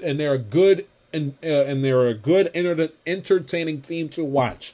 The Bears have no superstars on their team and they're not entertaining to watch. I don't care less about the fact they play in Chicago. I don't care. They are not a fun, entertaining, nor good football team to watch on a day in, day out, week in, week out basis. They stink. Soldier Field stinks. It looks terrible on television. The field looks dull and dingy as hell coming across on television. As sacrilegious as this may sound to people that know me and know that I love the color orange, I don't love the orange helmet looks. The team is pathetic. The head coach, they haven't had a decent head coach worth a damn in a long, long time. The ownership is terrible. I mean, come on. I mean, what the hell are we doing still putting the Chicago Bears on national television? If you say, well, Jai, every team's on Thursday Night Football, what seems to be the problem? Oh, go ahead and look at the schedule and see who plays on Monday night. If you think watching the Broncos in prime time on Monday Night Football in a few days is bad, just wait till you get to see Justin Fields versus Bailey Zappi, Patriots versus Bears, a Monday night from the next, from 3 days from now. If you think that's bad, next Monday night will be even worse. Again, why in the hell are the Chicago Bears on Monday Night Football? You think the whole world is wrapped up and gives a damn that it's a rematch from Super Bowl 20? Nobody, and I mean nobody, in America gives a damn that it's a Super Bowl rematch from a game played in 1986. Nobody cares. Nobody. Brady is not on the Patriots, and the Bears stink. It is enough with putting the Chicago Bears on national television. I don't want to see them play on Thanksgiving. I don't want to see them play on Thursday night. I damn skippy don't want to see them play Sunday night against the Green Bay Packers. It's enough. I don't want to see them play on Monday night. It's enough. Think about this for a minute. The fact that the Chicago Bears have the same amount of primetime games this season as the Baltimore Ravens is insulting. It's insulting to the Raven fan. It's insulting to the Ravens players. It's insulting to Lamar Jackson. It's insulting to you, the diehard football fan. The pathetic, inept, unwatchable, unentertaining, boring Chicago Bears having the same amount of primetime games in 2022 NFL football as the Baltimore Ravens with MVP Lamar Jackson on it that are 3 years removed from having the best record in the AFC, that's got an MVP candidate on it that is exciting to watch, that's compelling to watch, entertaining to watch, that also happens to play the most valuable position in the game, that such as the quarterback position, who's playing in a contract year on a Super Bowl contending roster. I do not understand how the NFL looks at themselves when they create the schedule and think that's appropriate decision making. The Bears stink. The fact that they have the same amount of primetime games as the Baltimore Ravens, and that is 3, is a joke, is disgusting, is disgraceful, egregious, and an absolute disgrace. Okay, I am sick of watching the Bears play on national television. I'm sick of watching them inexplicably play the Packers on Sunday nights. I don't want to watch them play on Monday nights. I don't want to watch them play on Thursday nights. I damn skippy don't want to watch them play on Thanksgiving. It is enough with force feeding and ramming the Chicago Bears down us football fans' throats. Nobody wants to see them play and put us to sleep in prime time. It is enough. It's enough. I'm tired of it. I don't care if it's Mr. Trubisky behind center, Andy Dalton, Justin Fields, Eberflus, Matt Nagy as the head coach, Mark Trestman. I'm not interested. Lovie Smith, I'm not interested in watching the Chicago Bears. You know where the Chicago Bears belong on? They belong 1 p.m. on Fox with Adam Admin and Mark Sanchez buried in that inexplicable window, or with Chris Myers and whoever his broadcast partner is. It should be buried 1 o'clock on Fox every single Sunday. In the part of the filling time rotation on Red Zone. That's it. I don't want to see them play on Thursday night. I don't want to see them play on Sunday night, Thanksgiving, Monday night. Out. It is enough. Because how much more evidence, if you're in the National Football League, do you need to show that the Chicago Bears are put on a lousy product when showcased standalone in prime time? I don't know how many more examples do you need? Do you have to be shown to you? The NFL is not about market size, okay? It's not about market size. It's about whether or not the damn team's good. Okay? Nobody cares about market size. Nobody. In the NFL, and this is the only professional sports league where it matters, it's solely on whether or not the team's good. I could care less about market size. If the Super Bowl this year is Packers versus Bills, over 100 million people are going to watch. Okay, when they play each other on Sunday night, a few weeks from this Sunday, okay, about 25 to 30 million people up against the World Series are going to watch. Little old Green Bay, Wisconsin, little old Buffalo, New York. Market size is bleeping relevant. We watch because they have the superstar quarterback and because their team is good, their team is entertaining, and in these two teams' case, they're Super Bowl contenders. That is why we watch. We do not watch these teams in prime time because of their market size. That is the most overrated, overblown thing the NFL has going. We put the Bears on because of Chicago. Nobody cares. I'm not interested, and the rest of America doesn't care that they play in the city of Chicago. Thus, they must be on national television every single time we turn around. Stop force feeding us Chicago Bears and get the Chicago Bears the hell off my damn TV. It is enough. It's enough. And the idea that we got to sit back and deal with Ron Rivera in the post game, lose his mind, and sit up here and go on a tirade in the post game press conference about Carson Wentz, when he straight up threw Carson Wentz underneath the bus and then ran him over ad infinitum to the media earlier this week, and then all of a sudden is going to run to his defense in the post game press conference after the game at midnight. That's tough to stomach. I got to be fair. That's tough to stomach. You threw him underneath the bus, Ron, and you single-handedly told us why he's the reason why your team is in the shitter in the NFC East, and everybody else is playing with a 500 record. Everybody else is either 4-1 in the Giants and the Cowboys case, or 5-0 in the Philadelphia Eagles, and your team is still spinning its damn wheels. You sat up there and you told us that it was essentially Carson Wentz's fault. Now, all of a sudden, in a game that you were lucky to win by the hair of your damn chin, and a game that Carson Wentz didn't even throw for over 100 yards, and you're going to sit up here and you're going to berate the media and cuss them out in the post-game press conference? In a game that you were lucky enough, hit your knees and thank the good Lord Jesus Christ, you were blessed enough to win, and all of a sudden you're gonna wave the pom-poms for Carson Wentz, who stinks? Really? Really? I mean, you got to be kidding me. You got to be kidding me. If you're Ron Rivera, you got to be. I mean that's insulting the media's and everyone else's intelligence.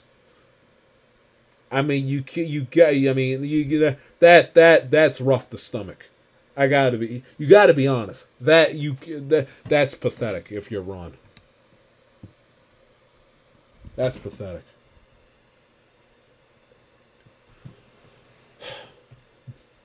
Washington did win the game, if you care. And there were touchdowns scored, unlike last week's debacle. Week 6 picks, National Football League, in the league where they play. For pay.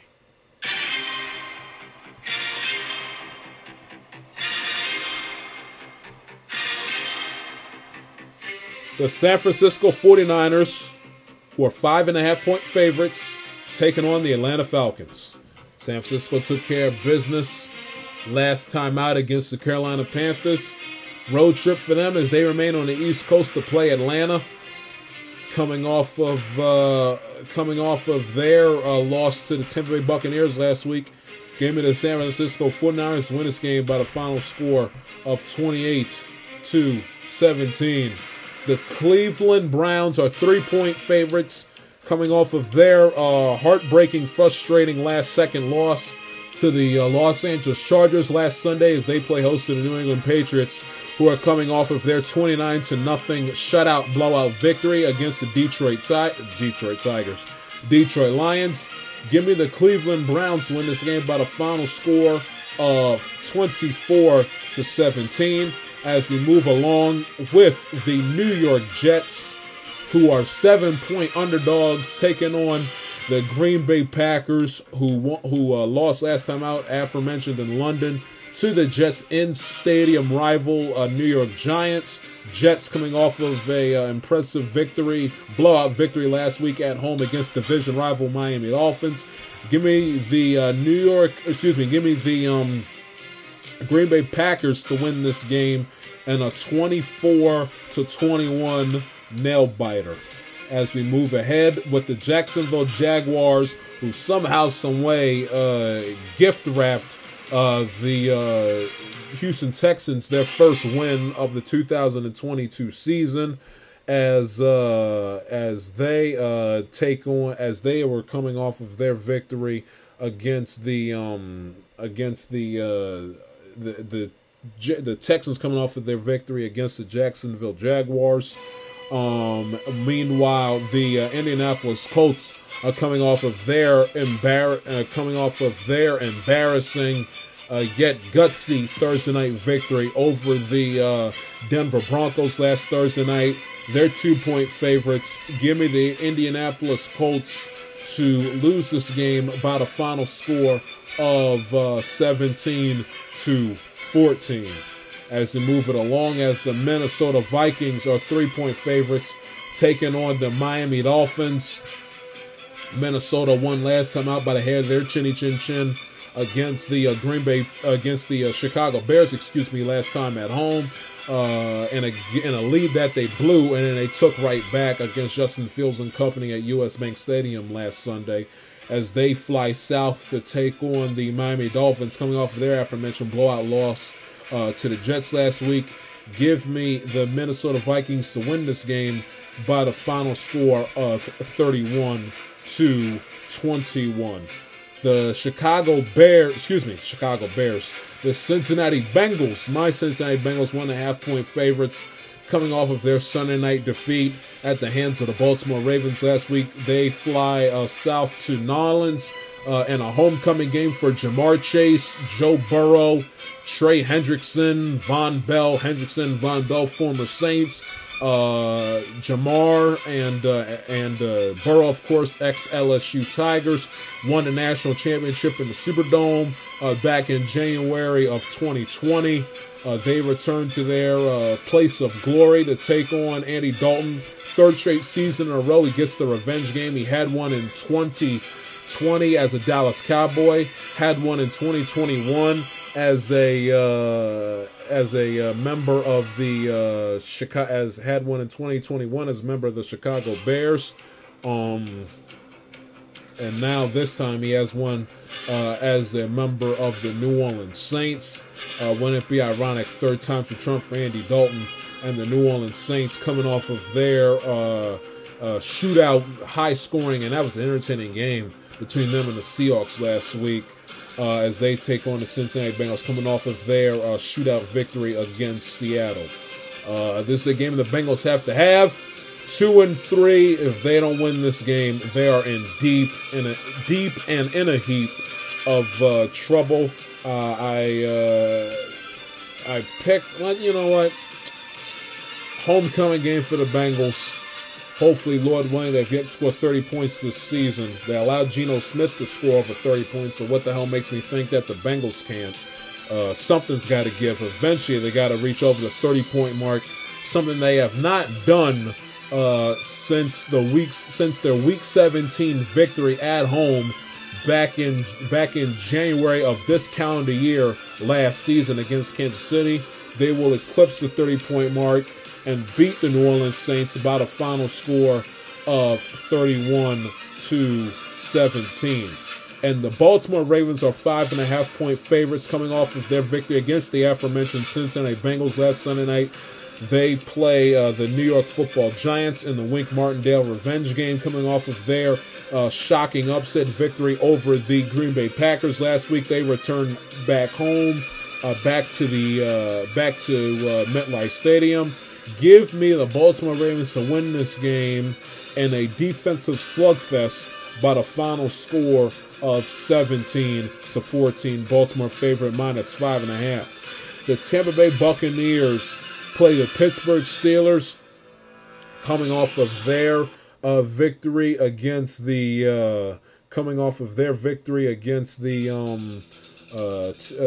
Atlanta Falcons at home last week.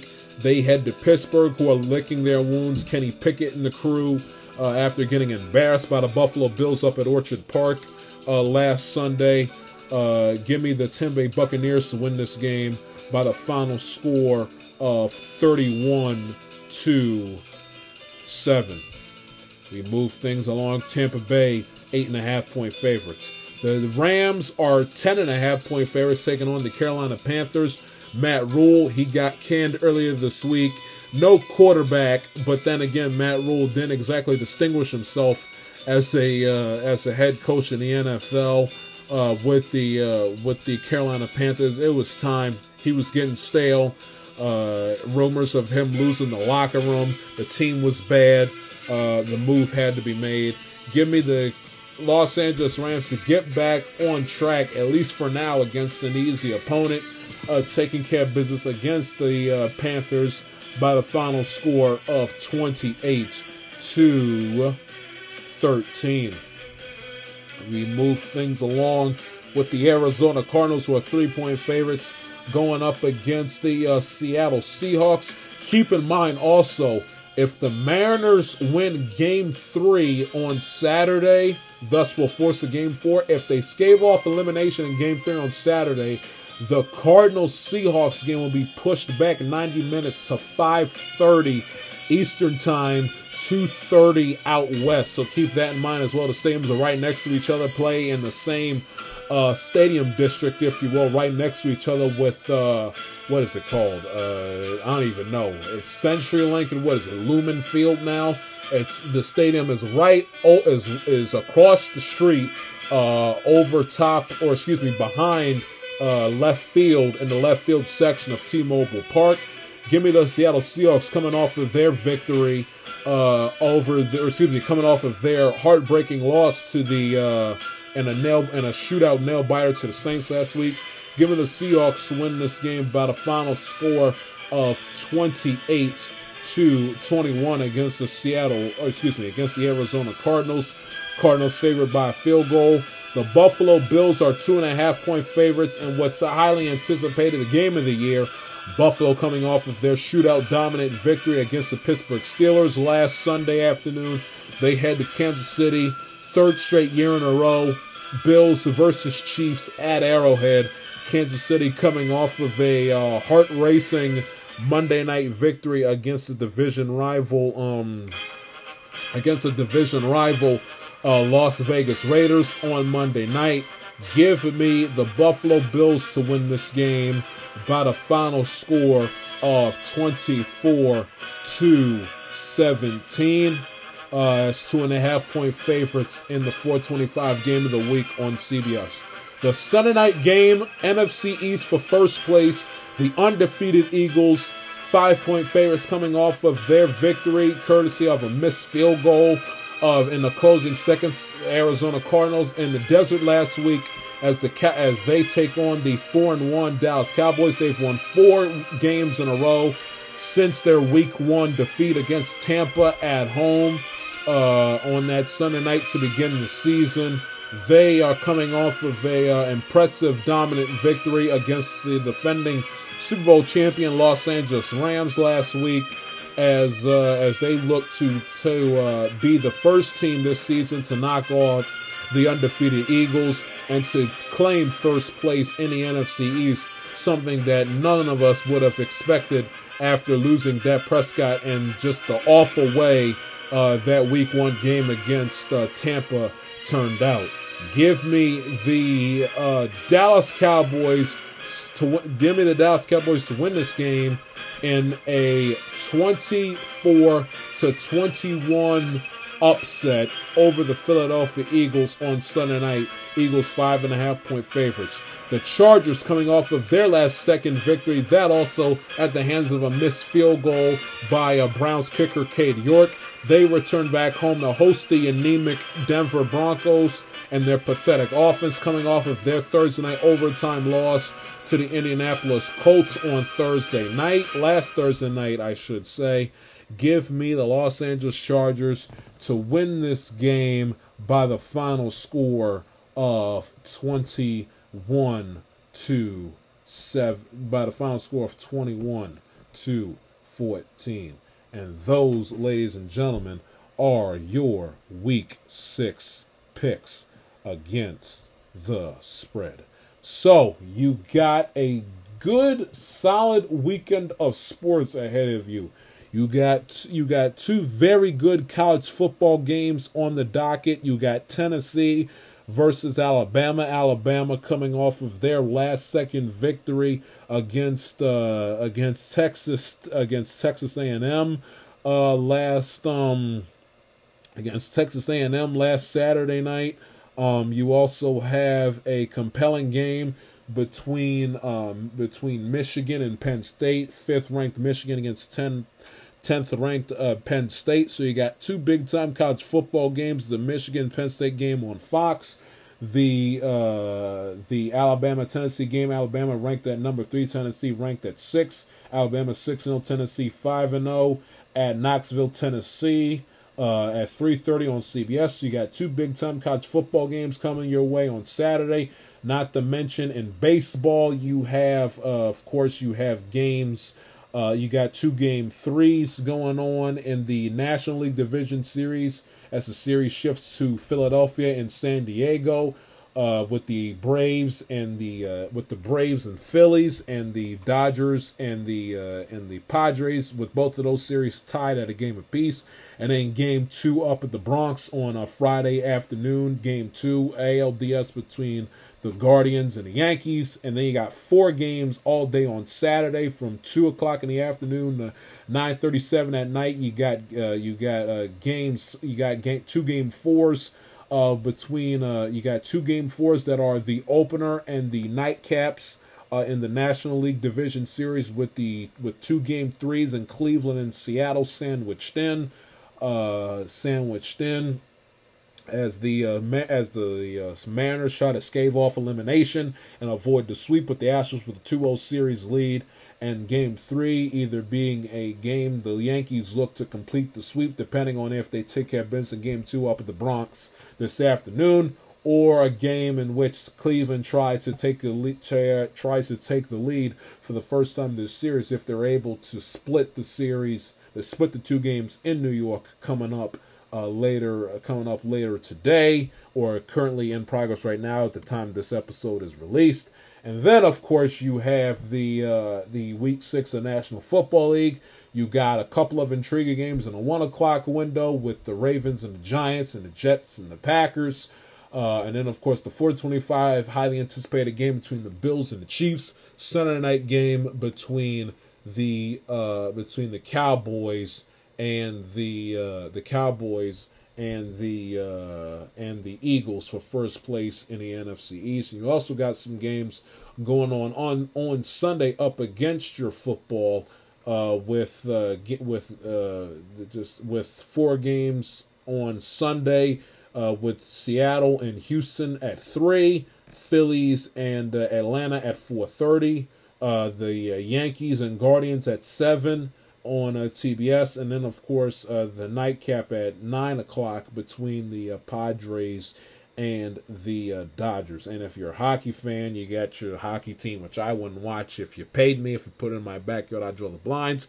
But if you're a hockey fan, you also got you have your first your first weekend of the 22-23 NHL regular season. So you got that, you got playoff baseball, you got the 2 college football games of note to pay attention to on a national level, of course, along with your favorite college team playing this Saturday as well. And of course, Week 6 NFL coming up on Sunday with the 2 big games at 4:25 at Arrowhead, and the Sunday night game at Lincoln Financial on Sunday Night Football. That is your show and another episode of the I'ma Tell Like It TIS podcast in the books. If you like what you heard and are new to the show, please do not hesitate to subscribe. Follow your boy on Twitter and Instagram at the J Shield. Follow the show on Instagram at @I'mmaTell_podcast. The show on Twitter at @I'mmaTell_it. It is your boy Jai Shields. Enjoy the weekend. Y'all stay safe. Y'all take care, everybody. I will talk to you on Tuesday. Be blessed. See ya.